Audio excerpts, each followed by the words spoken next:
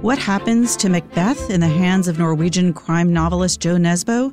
Shakespearean scholar James Shapiro will be here to discuss the transformation of Shakespeare's dark tragedy into a gritty modern crime novel. Why write a novel about a killer nanny? Leila Slimani, in town for the Penn World Voices Festival, talks about her Prix Goncourt winning novel, The Perfect Nanny. Alexander Alter will give us an update from the publishing world. Plus, our critics Dwight Garner, Parl Sagel, and Jen Salai will join us to talk about the latest in literary criticism. This is Inside the New York Times Book Review. I'm Pamela Paul.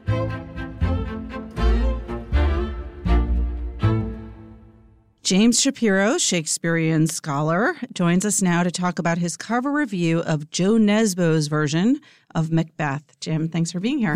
Glad to be here.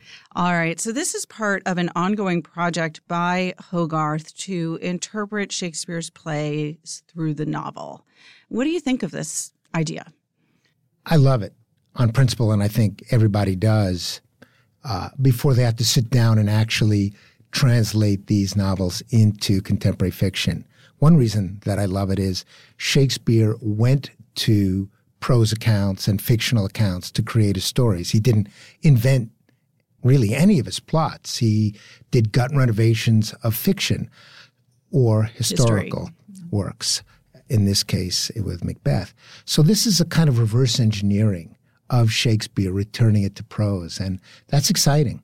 What are the risks of doing that? The risks are Shakespeare was a pretty good writer, and you're taking on the heavyweight champion of all time as a writer. And there are things you can tuck into a novel that you struggle to do when you're translating a great play, one of Shakespeare's great plays, into fiction. And they've gotten some very good writers so far signed up to do this. All-star cast, really. And I think it's a challenge to a great writer. These great writers read Shakespeare. They're in conversation with him. Jo Nesbo, even though he's Scandinavian and didn't grow up as a native English speaker, read Macbeth, thought about Macbeth, had Macbeth inform his work. That's true of Howard Jacobson and really everybody else who's Jeanette been in this. Winterson and Edward St. Aubin. These are extraordinary novelists, and Hogarth has been really good at getting top-flight writers to try this high wire act. So you are a scholar of Shakespeare, professor at Columbia. You've written many books on Shakespeare yourself. Are there strict constructionists in the Shakespeare world that are kind of opposed to this idea of reinterpreting Shakespeare in these kinds of ways? Probably none under 90 or 95. I've not met the fictional Shakespeare purist in a long time. Most of us read fiction. We are living in the world. We understand that these plays were written 400 years ago, but they must reach a contemporary audience. And unless they speak to contemporary issues, they're dead on arrival. So every scholar I know is excited with the Hogarth venture and excited when a novelist they read is taking on a playwright they spend their lives teaching. All right. For listeners who have not recently read Macbeth, haven't seen a recent production or read a novel based on Macbeth, situate this play in Shakespeare's body of work. Sure. Macbeth was written in 1606, and it comes really at the end of a string of extraordinary tragedies. Shakespeare, around 1600, first stages Hamlet, and then we get in quick succession Othello and Lear, and here Macbeth. So these are extraordinary, dark, brilliant, canonical tragedies. And Shakespeare, born in 1564, is now in his early 40s, 42, when he's writing this play. And there are things that are going on in England that shape Macbeth. Macbeth is written in the winter or early spring of 1606. 4 or 5 months earlier, in November 1605, the Gunpowder Plot, essentially the first massive terrorist attack against the Scottish monarch who's sitting on the English throne, King James I, almost destroys the entire leadership of England, the royal family. 30,000 Londoners would have gone up in smoke had the Gunpowder Plot succeeded. So these are the months following a a failed terrorist attack that shook everyone up. And things like equivocation and fear of fifth columnists pervades the national consciousness. Shakespeare sits down and writes a play about the assassination of a Scottish king. Right. So it's topical, it's timely, and it is unnerving in a lot of ways. It may be the darkest of his tragedies along with Lear. What else distinguishes it from his other work? I think what is the finest attribute of Macbeth is the relationship between Macbeth and Lady Macbeth. All Shakespeare tragedies straddle a political story and a domestic story. And sometimes directors stress the domestic. You'll see that in Hamlet productions in particular. Sometimes they'll stress the political. You have the incredible backstory that's never spoken of in Macbeth that forms the bond of what is, to me, the most powerful marriage in Shakespeare. There are other important marriages, but the bond between Macbeth and Lady Macbeth is extraordinary and underspoken. We don't know whether they lost children. It seems to have happened. We don't know what their marriage, how long their marriage has been and what it's been like. But this is an extraordinary aspect of this play. At the same time, it's a story with national political succession issues. Who's going to reign in Scotland? A man kills the reigning king and assumes his throne, and we want to know what's going to happen to him. So there is the political, there is the domestic, both matter. Shakespeare is able to balance that or get both into the play in ways that contemporary dramatists and novelists struggle to reproduce. Do you think that Nesbo successfully gets at the core of what this play is about? I think Nesbo is the greatest contemporary writer of the thriller. And he understands that Macbeth is the great-granddaddy of the thriller, the murder mystery. And it is. Yeah. And he gets that as well as any writer can. But the genre in which he's writing is really not about marriages. So there is always a cost and always a price to pay when you are turning a Shakespeare play into something else, into a certain kind of novel, into a literary novel, into a thriller. I think the only real challenge not fully met, and necessarily so, is the backstory of Macbeth and Lady, as he calls her in this novel. Still powerfully drawn characters, but, and I should say, directors struggle to get both of these. It's not as if you're using Shakespeare's words, it comes automatically. Great actors are thrown together on stage, as they are right now at the National Theatre and the Royal Shakespeare Company, and they're thrilling to watch.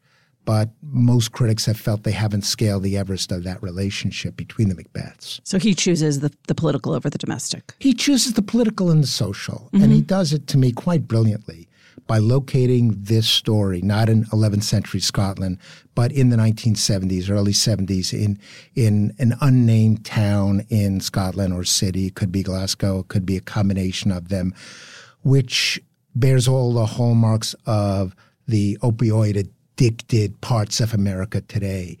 Gang wars, alcoholism, shortened life, and historians even speak of this Glasgow effect in which people from these areas seem to die younger and lead more miserable lives.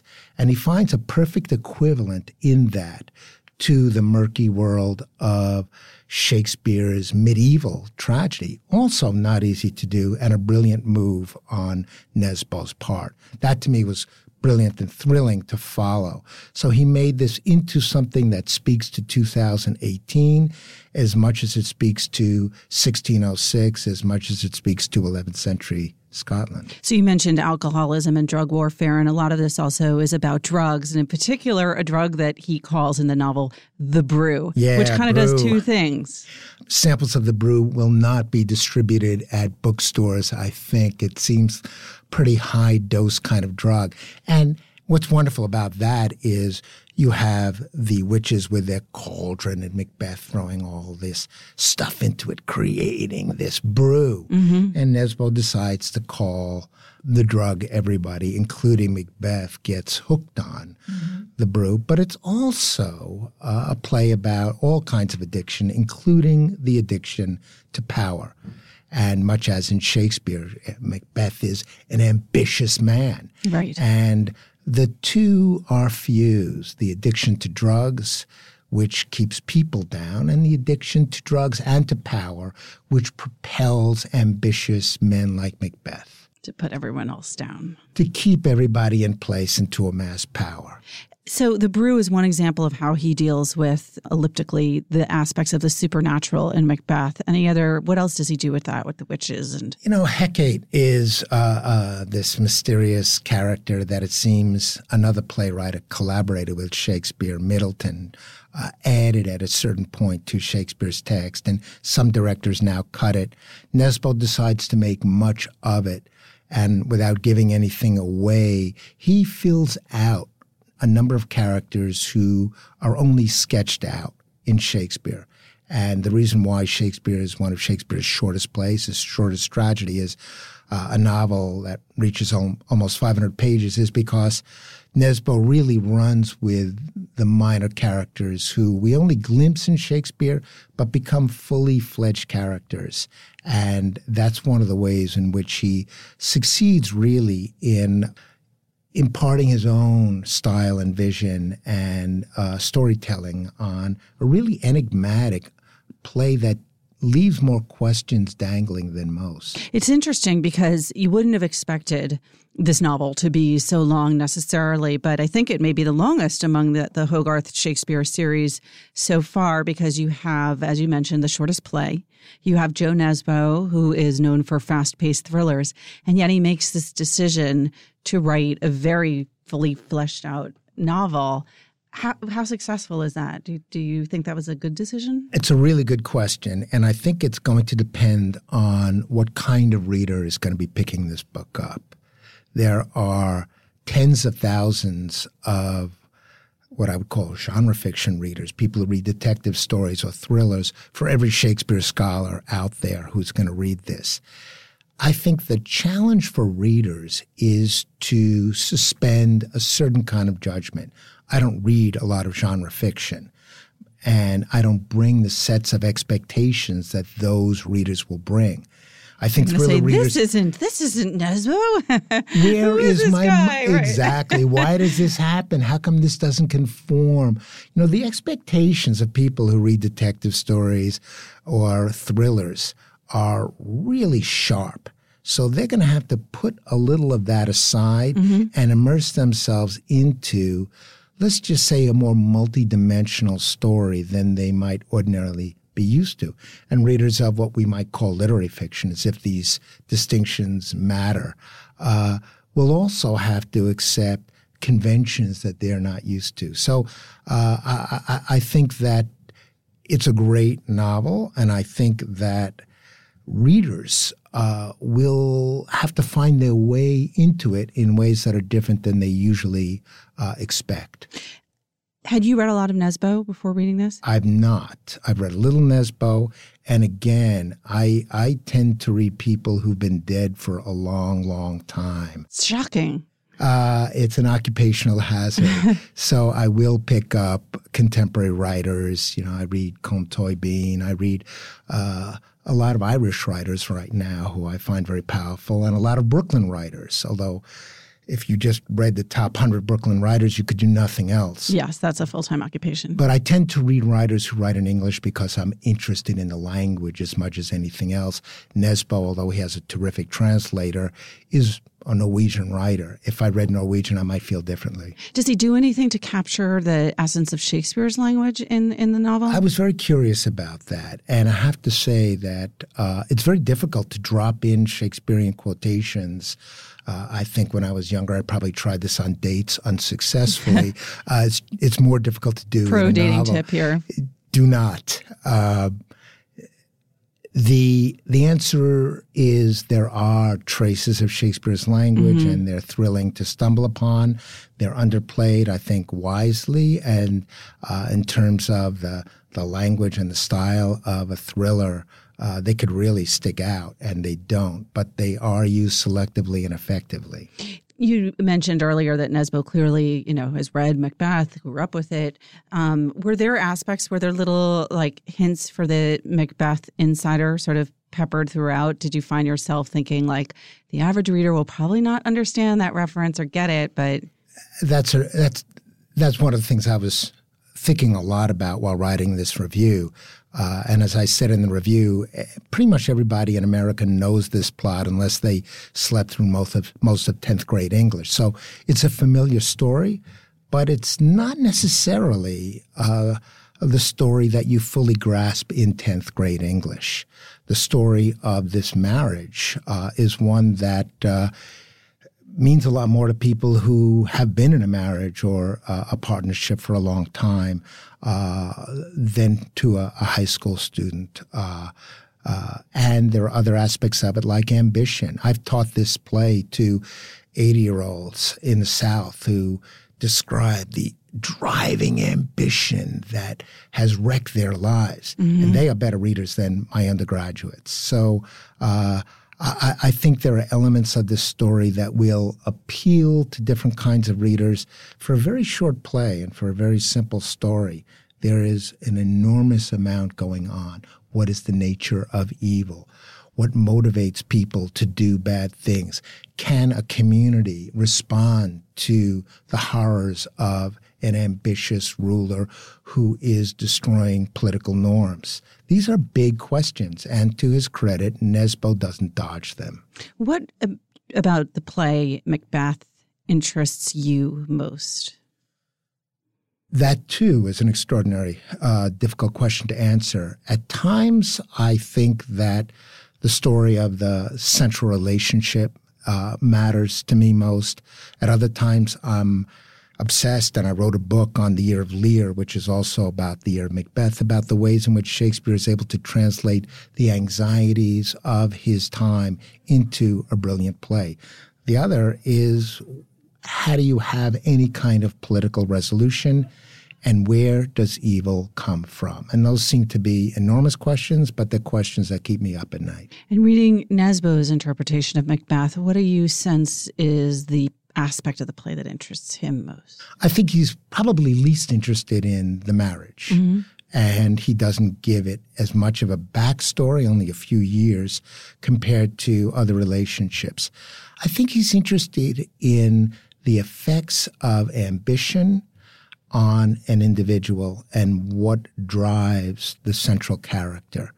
And towards the end of and he's also interested in society. He's interested in what are the conditions that allow for drug abuse, for gang warfare, for the disintegration of social norms.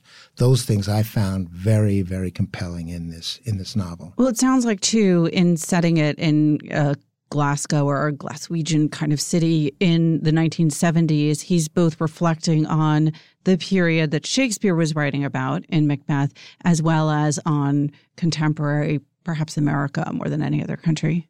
Even if he wasn't, that's what I think a lot of American readers will take away. Norwegians may see it differently. This is not a Norwegian landscape. There were actually photographic series taken of Glasgow in the early 70s that couldn't be shown for 30 years because they were so harrowing.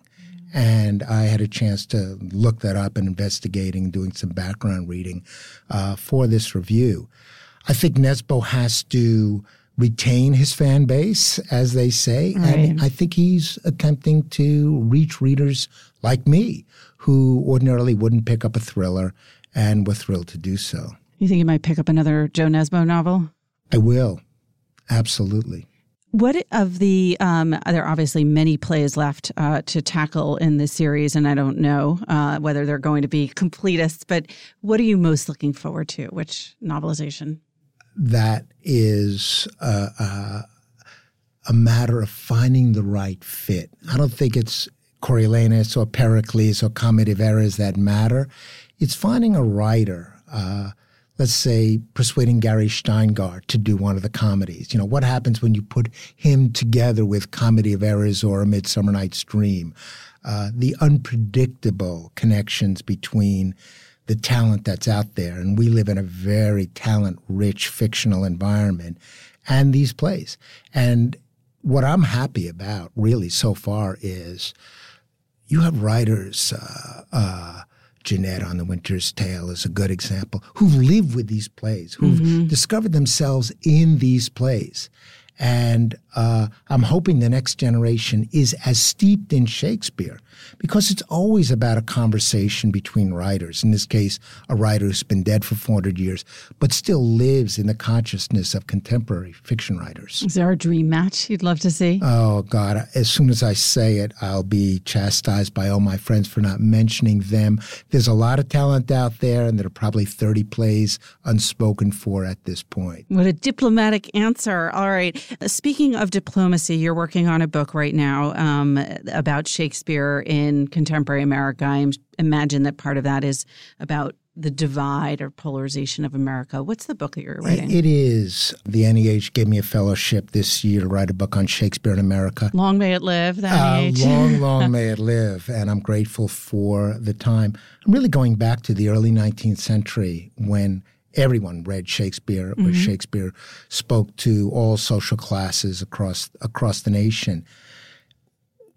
We have a lot of difficulty in this country speaking to each other about the things that most divide us: race, immigration, name two good examples.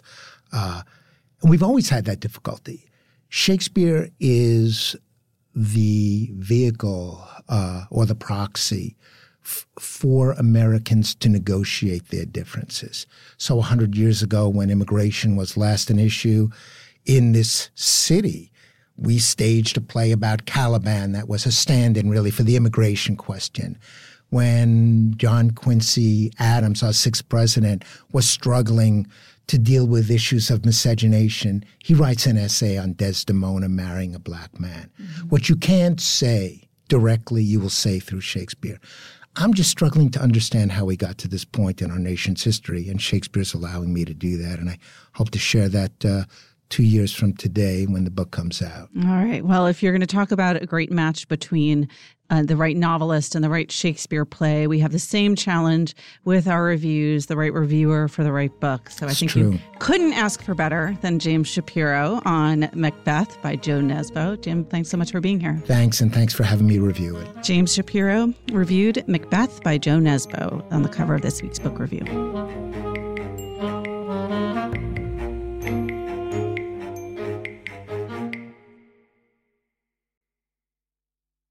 We are very lucky to have here in the studio Leila Slimani, who is the author most recently of the book The Perfect Nanny, which came out in January, and she is here for the Penn World Voices Festival and for another leg of her American tour. Leila, thanks for being here. Thank you. So last night you were the opening for the Penn World Voices Festival. Who are you talking to? And to Adam Gopnik, the journalist, and I was very anxious because it was such a big thing for me to be in New York and to speak in front of this audience, but it went well, and I was very, very happy to do it. Do you have festivals like this in France? Are there equivalents? Yes, we have. Yes, actually, we have a lot of festivals of literature in France, so you can find whatever you want, whatever kind of literature festival. But the response to the book, and we'll talk about the book itself, is a little bit different country to country. But let's go back to actually before the book. You started off as a writer, as a journalist. What were you doing as a journalist? I was a reporter in the Maghreb, mostly in Tunisia, Algeria, and Morocco. And I was mostly dealing with society's topics like gender inequalities, like education, things like this in Morocco. And why did you decide to move from journalism to fiction? I was traveling a lot as a reporter, and I just had a little baby, and it was more and more difficult to travel and to be with my son. And it was very hard. It was just after the Arab Spring, and I was working a lot. And, I was always telling my friends, one day I'm going to write a novel.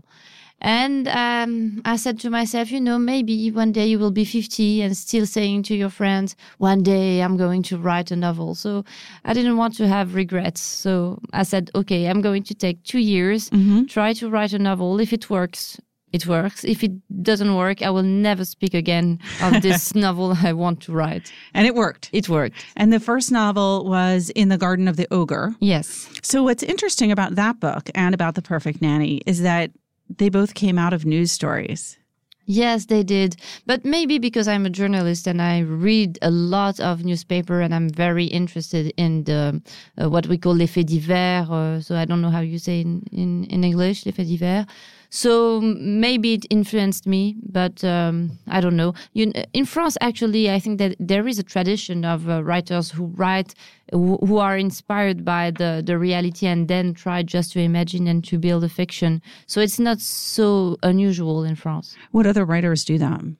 If you look at the classic literature, for example, André Gide or Flaubert, they were inspired by true stories. Even Tolstoy. Zola. Yeah, Zola. Anna Karenine comes from a true story. Zola, when he wrote Germinal, the beginning of Germinal, it's because of a true story, because of a strike in the mine district. So I think that it's pretty usual. And now you also have the blurring of fiction and nonfiction that writers like Emmanuel Carrère are doing as well. Yes, exactly. But Emmanuel Carrère is doing a very precise investigation on reality, and very often he meets the real characters of his book. So it's very particular, and I love his work. Well, listeners of the podcast know that everyone here at the Book Review is slightly obsessed with Emmanuel Carrère. So we won't go off into that tangent too much since we've talked about it plenty already. But let's talk about your first novel just for a moment, because that was inspired by what news story? By the DSK, Dominique Strauss-Kahn affair. I was breastfeeding my son. It was 3 a.m, and I was watching TV because I was always afraid of getting asleep when I was breastfeeding my son. And I saw the face of Dominique Strauss-Kahn, who was supposed to become the next French president. At this time, everyone was speaking about him, and he was so successful.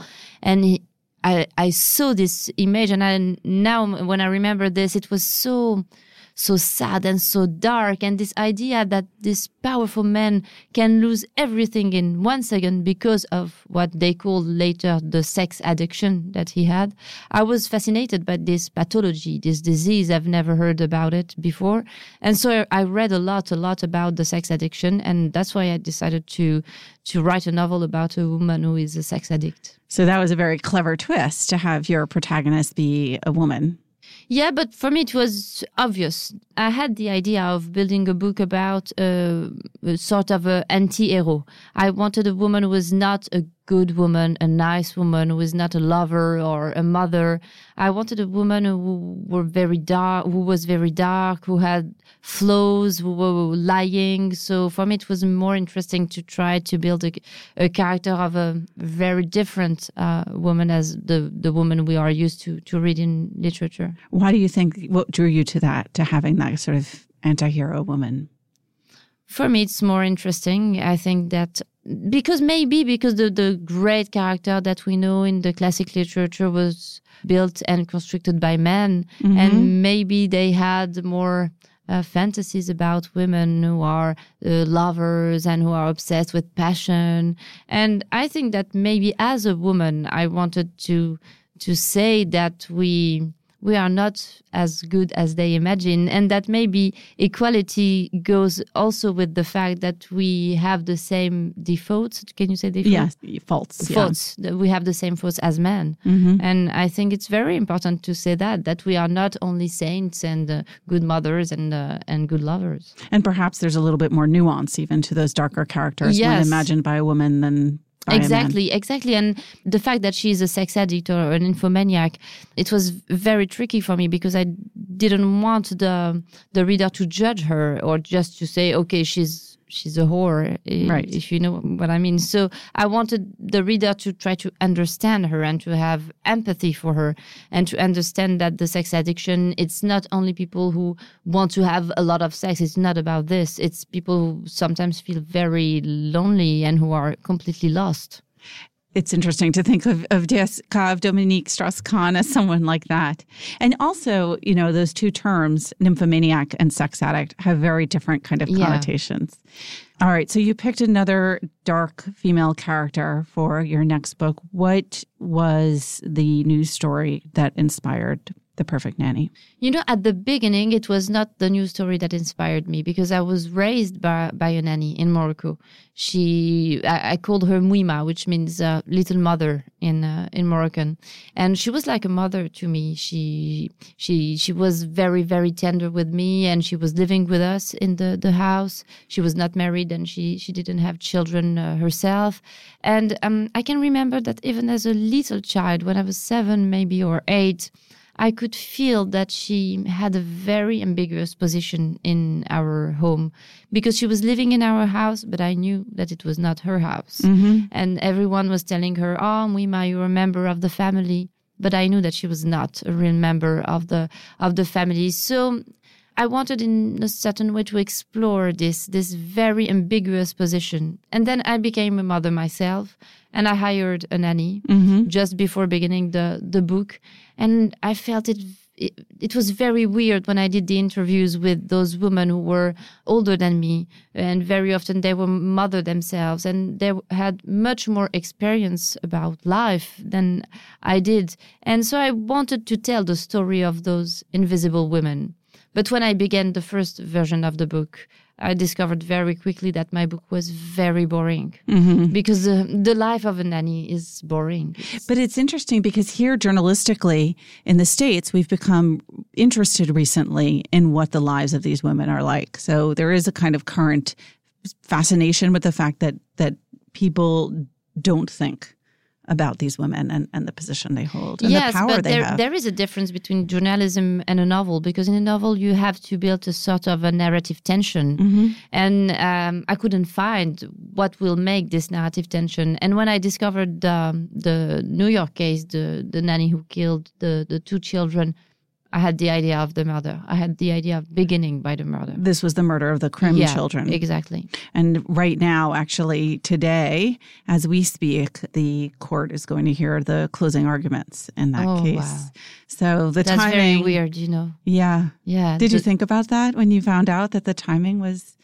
Yes, it's very strange how life sometimes meets fiction, and then this book exists, and now I'm in New York to speak about this book and the trial at the same times. And yesterday I met a man who said, I was supposed to be a jury, to belong to the jury for this case, and I met him just in an event. So it's very, very weird. Wow. Yeah. So for those who aren't familiar with the case, this is the story of an Upper West Side couple who had 3 children. The name of the couple was the Krims, and while the mother was taking, I think, the middle child to swim class, the nanny who was taking care of them killed very brutally by knife the other 2 children, and then attempted to kill herself, but was discovered in the act and survived, and is now on trial in New York for murder and has pleaded insanity. What do you think? Or does it not occupy you? No, it doesn't. When I began to write the book, I read a lot about those kind of cases. In Strasbourg, for example, there is a very famous case of a nanny who killed a child. I was inspired too by the Louise Woodward case, and that's why I decided to call the nanny Louise, because I was very shocked by the fact that the defense lawyer, the lawyer of Louise, he decided to attack the mother and to say, in a certain way, that's your fault if she killed the child because you were too busy working and you were not taking care of your own child. So if you want nothing to happen to a child, you should take care of your child yourself. So I think it's very cruel and very misogynistic. So that's why I decided to call her Louise. So I was not interested in one case in particular. I read a lot of different cases. And in the book, you make some very interesting choices. For one, you go into Louise is sort of the primary figure in it for a good part of the book. You sort of have the mother's perspective, and then you also have Louise. Did you know that you would be sort of shifting the view when you started, or how did you figure out that kind of structure so that you could show the different points of view? During the writing, because at the beginning I didn't know how I was going to, how the structure was going to be, but it appeared to me that I wanted at the end of the book the reader to be very confused. I wanted him to ask himself, so who was she? Who was Louise? I don't understand. She's very mysterious. I can't really say why she did that and who she really was. Because, when you hire a nanny, it's very paradoxical because at the same time you trust her and you say you're going to take care of my children. But at the same time, you don't know her. Yeah. You know nothing about her. You don't know her past. You don't know her psychology. You know nothing. She's someone that only exists in relationship to you. Exactly. So I wanted, in a certain way, the reader to be in the position of the parents. So to know some things, but not everything. So that was the narrative tension that you found, was in the, I don't understand the ambiguities. Exactly. And one of the interesting things is that your French readers apparently are more comfortable with that ambiguity. What's been the reaction that you've heard from readers here? I heard a question that I've never heard in France is, what is the message of the book? What did you want to convey? And what I heard also, and I was very surprised by this question, is, so Miriam, she's a bad person. I don't like Miriam. She's not sympathetic. And this is the mother, Miriam. Yeah, the mother. I think she's a bad mother and she made a lot of mistakes. And I think it's very surprising to judge character so much and to have a moral way of reading a novel. What did you answer when someone said, well, what is the message? How do you answer that question? There is no message. I say that I think that literature is here to ask questions, not to answer questions. And I think that a novel is not a trial. We are not here to judge characters. And maybe that's why I write. I write because literature is a space where you can stop judging people and try just to understand them. Even people who are very, very different from you, even people who are monstrous. I was very fascinated by a famous lawyer in France. She was the lawyer of a serial killer called Guy Georges, who killed a lot of women. And when she decided to defend him, she was attacked in the press by people saying, you're a woman and you're defending a man who raped and killed women. And she said, yes, but I'm not here to say that he's not guilty. Of course he's guilty. But I'm just here to tell his story because even monsters have story. And for me, that's very important. I think it's what a novelist has to do, to say that even monsters have a story. As the writer and the creator of Louise, did you feel as you were writing it like you understood her? I can't say that I understood her, but I can say that I had empathy for her. Mm-hmm. But I don't understand her because she's a real mystery. She's so lonely and she's very silent. If you read the book, she doesn't speak. She doesn't express herself. And it's very interesting because we are speaking a lot about Me Too movement and women who are speaking out. And I think that's very important to speak out because a woman like Louise, she's a woman who is silent and she doesn't dare to say who she is and what she feels, and she doesn't dare to ask for help. Maybe her whole life would have changed if she just had the courage to say to Miriam, please help me. My situation is very bad and I need someone to tell me what to do. So I don't really understand her, no. One of the things I loved about the book is not just the character of Louise, but of Miriam, because it's not just the story of a nanny who kills two children, but it is also about motherhood, contemporary motherhood, and the tugs that women who work feel. And what's interesting about Miriam is you have her go through various stages of wanting to be home and then not wanting to be home. And it's not quite as simple as saying like, well, this person is meant to be a working mother and this person is a stay-at-home mother. And it's, sort of clear cut which one you are and how happy you are with it.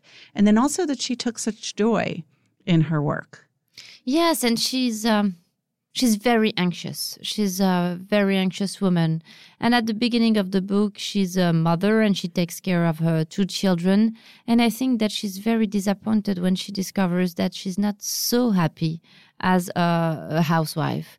And so it's very difficult for her to say to her husband, I want to go back to work, because that's not the happy and fulfilling and extraordinary life that everyone told me about. You're going to be a mother. That's going to be extraordinary, spending time with your children and playing with them. But actually, she's bored with her children and she feels lonely with her children. So she wants to be a lawyer again, but at the same time, when she works a lot, she feels very guilty of not being with her children. So I think that she's a kind of woman like me. I feel the same, who always feels incomplete. Mm-hmm. When you're at work, you feel that you should be at home, and when you're at home, you have the feeling that you should be at work. Yeah, so we should just neatly slice ourselves into little pieces, and then we would be okay. Yes, exactly. So another decision you made, you start with the murder. Why did you do that? Because I like the idea that the reader is going to be active when he reads the book, that he is the one who is going to investigate and to try to figure out why Louise did such a monstrous act. I really want him to be involved in the reading of the book. So, and I think that if I begin with the murder, he's going to have the most important information. So, of course, he's going to look at every details of the everyday life with more attention. And he's going to ask himself, oh, now, maybe that's now that she's going to kill the children. Oh, that's now that that she became crazy. So I think that it was a way to hook the reader's attention. Right. It's almost like, in Hitchcock, where you show that the bomb is under the table, and then the tension is, when is it going to go off? What's going to happen? How is it going to... I have to ask you to repeat a story that you told me yesterday. You're here in New York. You're traveling actually with your children and your husband. And so since you had work to do, you needed to hire a babysitter. Yes. Tell me about that. What happened? So she arrived and she was very late. She arrived at the hotel and she was crying. And I said, no, don't worry, that is no problem. We can go to the restaurant later. And she asked me what I was doing in New York. And I said, I'm on a book tour. Oh, okay. What's the name of your book? And I said, The Perfect Nanny. Oh, wow. She said, so I hope I will be the perfect nanny. And I said, no, I hope you won't be the perfect nanny, because my nanny is not that perfect. And then when I came back from the restaurant, she said, oh, I was on Amazon and I read about your book. I'm very sorry about what I said. I won't be the perfect nanny. She was very nice. So far, so good. Yeah. All right, Leila, thank you so much for being here. Thank you. Leila Slimani is the author, most recently, of The Perfect Nanny.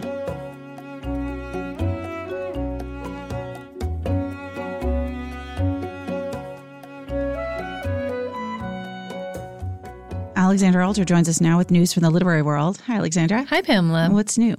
Well, there is a book that came out this week that everyone has been anticipating for many, many months, and we actually broke the news that it was going to be published. This is James Comey's book, A Higher Loyalty. And Wait, what book? Sorry. I'm sorry. The look on your face. If only listeners could have seen it. She looked very serious. I was just, it's early here in the morning in New York, and I was taking advantage of Alexandra's tender, fragile state. What book? Yes, this is a great question. James Comey's book, A Higher Loyalty, which he has been plugging in a tour that already feels endless, even though the book just came out on Tuesday. He's been on every major news show that you can imagine, and there's more to come. And of course, getting attacked repeatedly by the president on Twitter, which, as Michael Wolff demonstrated with Fire and Fury, is a recipe for massive book sales. And I think, this time the publisher, which is Flatiron, realized that they had to be ready with a lot of copies. When Michael Wolff's book came out, they had only printed 150,000 copies and quickly sold out. The first printing for James Comey's book is 850,000 copies, which is quite large. So These are the same parent company, right? Yes, they are both part of Macmillan. So Michael Wolff's book was published by Henry Holt. Flatiron is also part of Macmillan. They seem to be really locking up a lot of these kind of explosive Trump expose books. So it's been interesting to see. There's kind of a mixed reaction, I would say. Well, the commercial response has been incredibly strong. It's number one on Amazon. I would be very surprised if it doesn't debut at number one on the Times list. But the kind of critical response and the response from the political sphere has been decidedly mixed. I think, some people feel that Comey, by kind of holding all this information back until his book tour, was sort of taking advantage of, the interest in Trump and his particular perspective on Trump, given that he was fired by him and he's a potential star witness in the investigation into whether there was obstruction of justice. He sort of held back a lot of his views until his book tour. And I think, some people feel like, well, if you're going to present yourself as this morally upright person, who's written a whole book about ethical leadership, this appears to be a bit self-aggrandizing. Like, why wouldn't you have done this earlier, given your say, had your say spoken out publicly in force before the book actually came out? Yeah, or exactly. I mean, there aren't huge news revelations in it, which I think diffuses some of that criticism. It's not like he was sitting on information that investigators needed to know or anything like that. A lot of it is his, a lot of the interest in the book has to do with his personal opinions. And he is in a very good position to sort of express those. So I think, you're seeing a mixed response. Other people are really embracing it and saying, well, he's really laying out in a very clear, cogent way. He's clearly a good writer and a sharp thinker what he thinks of the president. So much has been written about the book, so I don't want to tread over what everyone else has said about it. But the things that I think have been less noted are, one, that he is a really good storyteller. I don't think he had a co-writer on this. He seems to have written it himself. And very quickly. And it's well-paced. And one of the things that I think he was trying to do was to create a clearer narrative through his own personal and professional experience that would show you, that would sort of build a case that what happened with both the emails and with Trump, criticize them as you will, but were consistent with a sort of trajectory that he's followed. And I know that the story of his experience with the Ramsey rapist had already been public, but to me that was new. And I thought that was very interesting. Yeah, and it read like a dark thriller, but what better kind of thriller is there? And then I also thought that he could be kind of funny and sort of quietly devastating. His descriptions of Jeff Sessions, I thought, were especially kind of damning. He compared him to Alberto Gonzalez, but I think he says something, but with none of the niceness or good intent. Yeah, I think this was in Michiko Kakutani's review where she said he's a first-class noticer. Like, he's clearly, and I think that comes from his investigative background. He is very attentive to details and kind of has a good emotional read on people. And so I think that's a good point. Like, here in the book review, the political world can be up in arms over this, but I think it's right to point out the sort of storytelling quality. Yeah, here we just care about the prose. Yes, exactly. And so, of course, I would say this is not going to be the last kind of tell-all to come out of the Trump administration following the huge... Now that we know how well they sell. They sell incredibly well, and there seems to be a good deal of turnover in the administration. I've heard that others are shopping books currently, and, people who are considering leaving are calling up agents in Washington to say, what do you think I could get? One of the deals that I recently heard about from various publishers is Andrew McCabe, who was the deputy FBI director and was fired recently, and he and Comey they worked together. McCabe was also involved in the early stages of the investigation into possible coordination between the Russians and the Trump campaign. So he has a very interesting story to tell. He was fired, though, for apparently, according to the Inspector General's report, not being forthcoming about his role in planting a media story and perhaps violating the department's media policy in leaking some information or authorizing some leaks.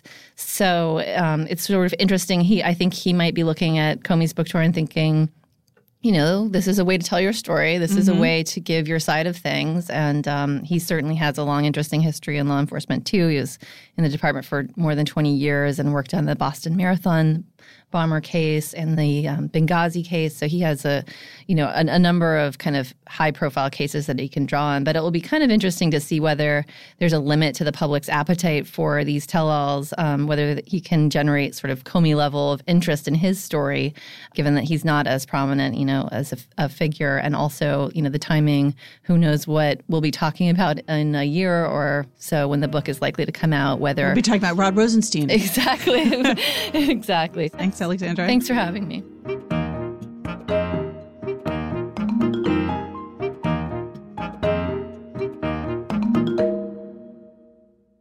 Joining us now, our critics, Dwight Garner, Paul Sagal, and Jen Salai. Hi, guys. Hey, Pamela. Hey, Pamela. Before we talk about what you all reviewed this week, let's do a little post-Pulitzer analysis here.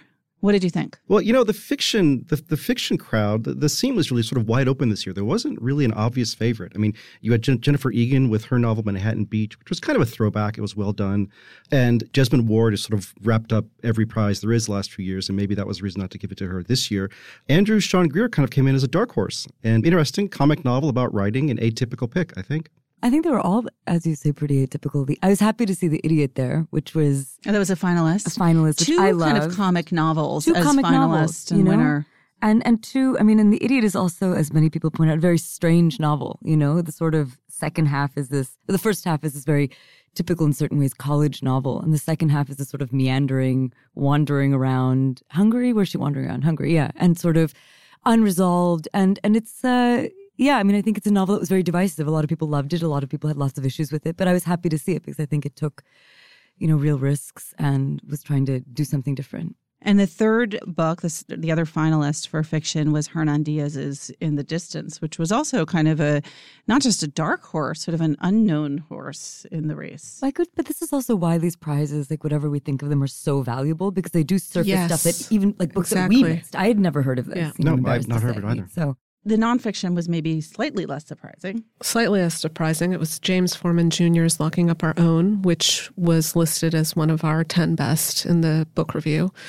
Jennifer Sr. also reviewed it really positively for the Daily. And, Forman tells a really interesting story about how basically the beginnings of what we now call mass incarceration. And he focuses on Washington, D.C., and he asks a really sort of complicated question, which is essentially how in a city where a lot of the law enforcement as well as the leadership was African American, how did mass incarceration essentially begin on their watch? And Forman himself was a public defender in D.C. in the 90s, and so he starts with his own sort of personal anecdote, basically trying to get leniency for one of his defendants. And everybody involved in the case was Black. Forman is Black. The judge was Black. The prosecutor was Black. The bailiff was Black. And he wanted to essentially make the case that this was a kid who deserved some sort of leniency or some mercy. And the judge was essentially brought up Dr. Martin Luther King to say, King did not march so that you could do what you did. And it's a really sort of complicated, nuanced look at the history of it. And Forman comes to the conclusion that essentially if anything is going to change, it requires a really sort of wholesale rethinking of the criminal justice system and really focusing more on the notion of accountability rather than vengeance, because that's essentially what it's become. It's become extremely punitive. Also, he makes the point, though, that, it's become sort of a conservative talking point that African Americans have not paid enough attention to crime within the African American community. And in fact, what Forman says, no, this has been considered an urgent issue and also a civil rights issue from the beginning, but it's just that the options that were made available to the community were extremely limited at the time, because there were plenty of people who were advocating not only for some measure of punishment, but also deterrence, prevention when it came to addiction programs, et cetera, et cetera. And so, he really goes through that in the book. And the book itself, is pretty comprehensive, but it's also not one of these 800-page books. It's very readable and sharp and really well argued. It sounds like kind of the right nonfiction book to win a Pulitzer, and its blending of history and argument. Yeah, and I think also sort of brings a new perspective to a debate that people are really talking about now. Dwight, you reviewed one of the other winners for general nonfiction. Yeah, Gulf by Jack E. Davis. It's a big and quite well-wrought book of history that does, I think, four things really well. One, it's a book about dispossession. It really digs deeply. And I partly grew up down there, and I didn't know, and I've done some historical work down there and didn't know, he digs up a lot of new information about the indigenous people who were basically just, murdered in Florida, and visits some of the mounds in which some of them were buried. And he's very good on the despoilation of Florida. I mean, both in terms of the overfishing and just, as Joni Mitchell would say, turn down the trees, put up a parking lot. What's happened to Florida in terms of overdevelopment. He's great on oil and what oil drilling in the Gulf has done to the ecosystem.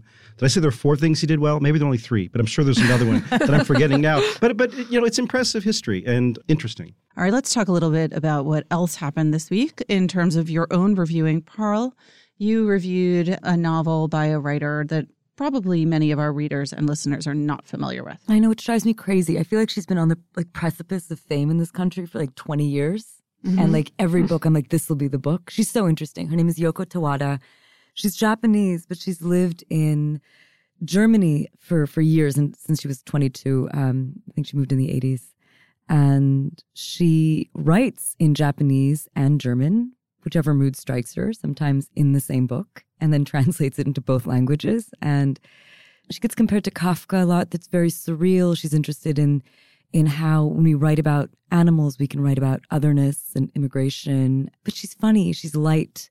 And she's a new book called The Emissary, which is not funny, and it is not light, but it's very good in certain ways. And it's this dystopian look at Japan after some unnamed disaster, and children are being born as old people, and the old people are endlessly robust. And society is just crumbling. And it's the story of this great-grandfather who's caring for his great-grandson, and essentially watching him die. And what I think I talk about in my review is the sort of limitations of beautiful prose. She's really a gorgeous writer, and she really understands, especially with her interest in translation, what language can do. She just understands it from a really interesting mechanical standpoint. When you're in her sentences, they're a trip. Each sentence is a little journey. But, it's a beautiful setup for a book that never quite congeals. It never really becomes more than its premise, than its amazing, horrifying situation. But that said, it's slight. It's really gorgeous for pages on end. And it's a good introduction. Although if you haven't read Tawada, I suggest you start with The Bridegroom Was a Dog, which is about just that. And it's very funny and filthy and very, very strange. And I highly recommend it. The one before this was the Memoirs of a Polar Bear, which is about 3 generations of a polar bear family that are also, they're circus animals, but they're also a highly literary family, and their memoirs are highly sought after. And it's a little bit it's about Knut, that famous polar bear in Germany who became a sensation and died, but it's also very much about the experience of being an immigrant and of being watched and of being looked at and being somebody who's hyper conscious and made to feel hyper conscious of your every gesture and of your every intonation. And it's very painful reading, very beautiful reading. I loved your description of that. So the sort of migratory life of the polar bear, that they're born in. They don't need visas. They shouldn't need visas. What did you review this week, Dwight? You reviewed 2 books of poetry by writers I love. Yeah, they're both terrific. It's interesting. These 2 poets have both become sort of cultural politicians, impresarios. Kevin Young is now poetry editor at The New Yorker. He also runs the Schomburg Center in Harlem, which is where I go work quite often in their reading room. And Tracy K. Smith, who is the poet laureate now. I believe Tracy Smith is the 5th African-American poet laureate. Kevin Young is the first Black poetry editor of The New Yorker. Poets in power. Exactly. They're quite good. I would say that I revere Kevin Young and love his poetry. It's just ripe to bursting with culture, with food, with needs, with wants. It's funny. It's light on its feet. It's a lot of fun. It's just more. He's a putter-inner. I respect Tracy K. Smith. Her new book of poems, I don't think it's quite on par with her last one, Life on Mars, which won the Pulitzer Prize. The new one, though, it's very methodical. It's very wary. It's very of its moment, I think, with the world waiting and watching what politically is going to happen in Washington. A lot of the poems are sort of found poems using letters from the Civil War, from Black soldiers and their families who fought. And the poems are constructed out of this original language. And those are quite moving. she's just very deliberate here. And I think the book in its way is quite moving. I have a question. So as these two writers have become more famous and more prominent, do you think, and you are so familiar with their work, are they becoming safer too? Or do you think they're still taking risks? Or, the question I'm asking, are they becoming more politic as they've become the faces of these public institutions? It's a good question. Kevin Young's book, I would say not, although this book, he flashes back a lot to his childhood. Mm-hmm. So I wouldn't say that's receding in any way from the moment, but he's interested in this book in his Midwestern childhood. And there's a good deal of so fond memory and also darker memory of racism growing up where he did.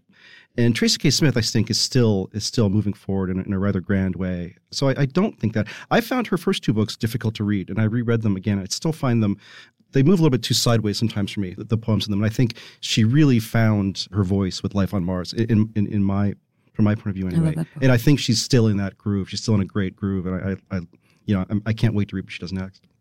Jen, you reviewed Lawrence Wright's new book. I did, yes, God Save Texas, which, I think is just really not only a lovely book, but also a really thoughtful exploration of a place where he's lived more than half his life. He's also, he's just such a good storyteller. The way that he structures his books, and I kind of found that, I don't know if he does this in God Saves Texas, but in The Looming Tower and in Going Clear, his book about Scientology, The Looming Tower, of course, being about sort of origins of the war on terrorism, he does this thing where he will start midway through the sort of current crisis and then take you up to this cliffhanger, and then he goes all the way back to the backstory. Yeah. And you can sense, I guess, that he's a playwright and that he really thinks about pacing. And everybody started doing that now since he did that. Haven't you noticed? Yes. Well, it's such a great structure for him. Yeah. This book is interesting in the sense that there's a way in which, each chapter really holds up on its own as sort of a discrete piece. And actually, I think maybe a couple of pieces have appeared in The New Yorker where he's a staff writer.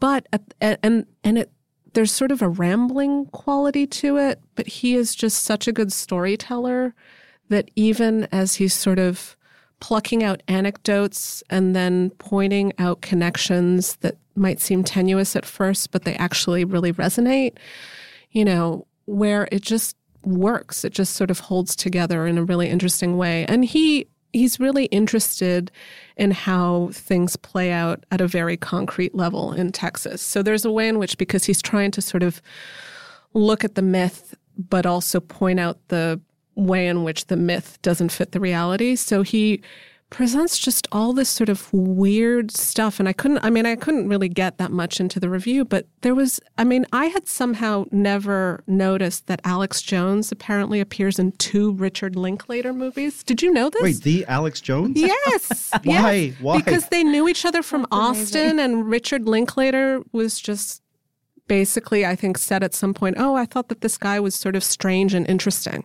I have to say, that's like one of the best plugs just for books in general, where when you have these large scale narratives and they can write about people sort of way back when, that always gets left off the cutting room floor in any news story. Yes. And so he has a lot of that stuff. He doesn't say it in the book, but I would imagine he just must be keeping track of stuff that he encounters. And so the book itself, he really has extremely mixed feelings about Texas. And the fact that he lives in Austin, I think, is pretty telling, because Austin, at least in terms of the state lawmakers, is considered essentially like the bad child of Texas. You had this great, was it, I don't know if it was Wright or you. I think it's Wright, probably. About the spore. Oh, that's right, yeah. What does he say? He said something to the effect of, Austin is the spore of the California fungus that is infecting America, or something like that. And essentially, he really does look at how California is one of the big bête noirs, but also Austin is like the little bête noir. With a little speck of California that's drifted over the nation too. All right, there's an odd challenge in writing about Wright. Yes, right. Which is essentially, when we quote a writer it's ideal to say so-and-so writes, but you can't say writes. So there's a lot of right says. Right remarks, right notes. Right notes. Observes. Try to notices. Yeah, exactly. According to right. That's Exactly. funny. Do you all think a lot about that in terms of just the rhythm of your language and varying that in your reviews and avoiding? Are there any other noteworthy pitfalls? There are only pitfalls. Yeah, you can try too hard not to say rights every time. You end up sounding ridiculous if you say observes or something too often. That kind of elegant variation is not. Especially for somebody like Wright, who's just such a good, he writes these sentences that, they seem so sort of effortless, even though there's a lot going on. And so to just say something like he observes, write notes. I know. Just, So I reluctantly put Wright says, I think a few times. But. Ladies and gentlemen, the role of the critic is hard. All right. Thanks, guys. Thanks, Pamela. Remember, there's more at nytimes.com/books, and you can always write to us at books@nytimes.com. Inside the New York Times Book Review is produced by Pedro Rosado from Headstepper Media. Thanks for listening. For the New York Times, I'm Pamela Paul.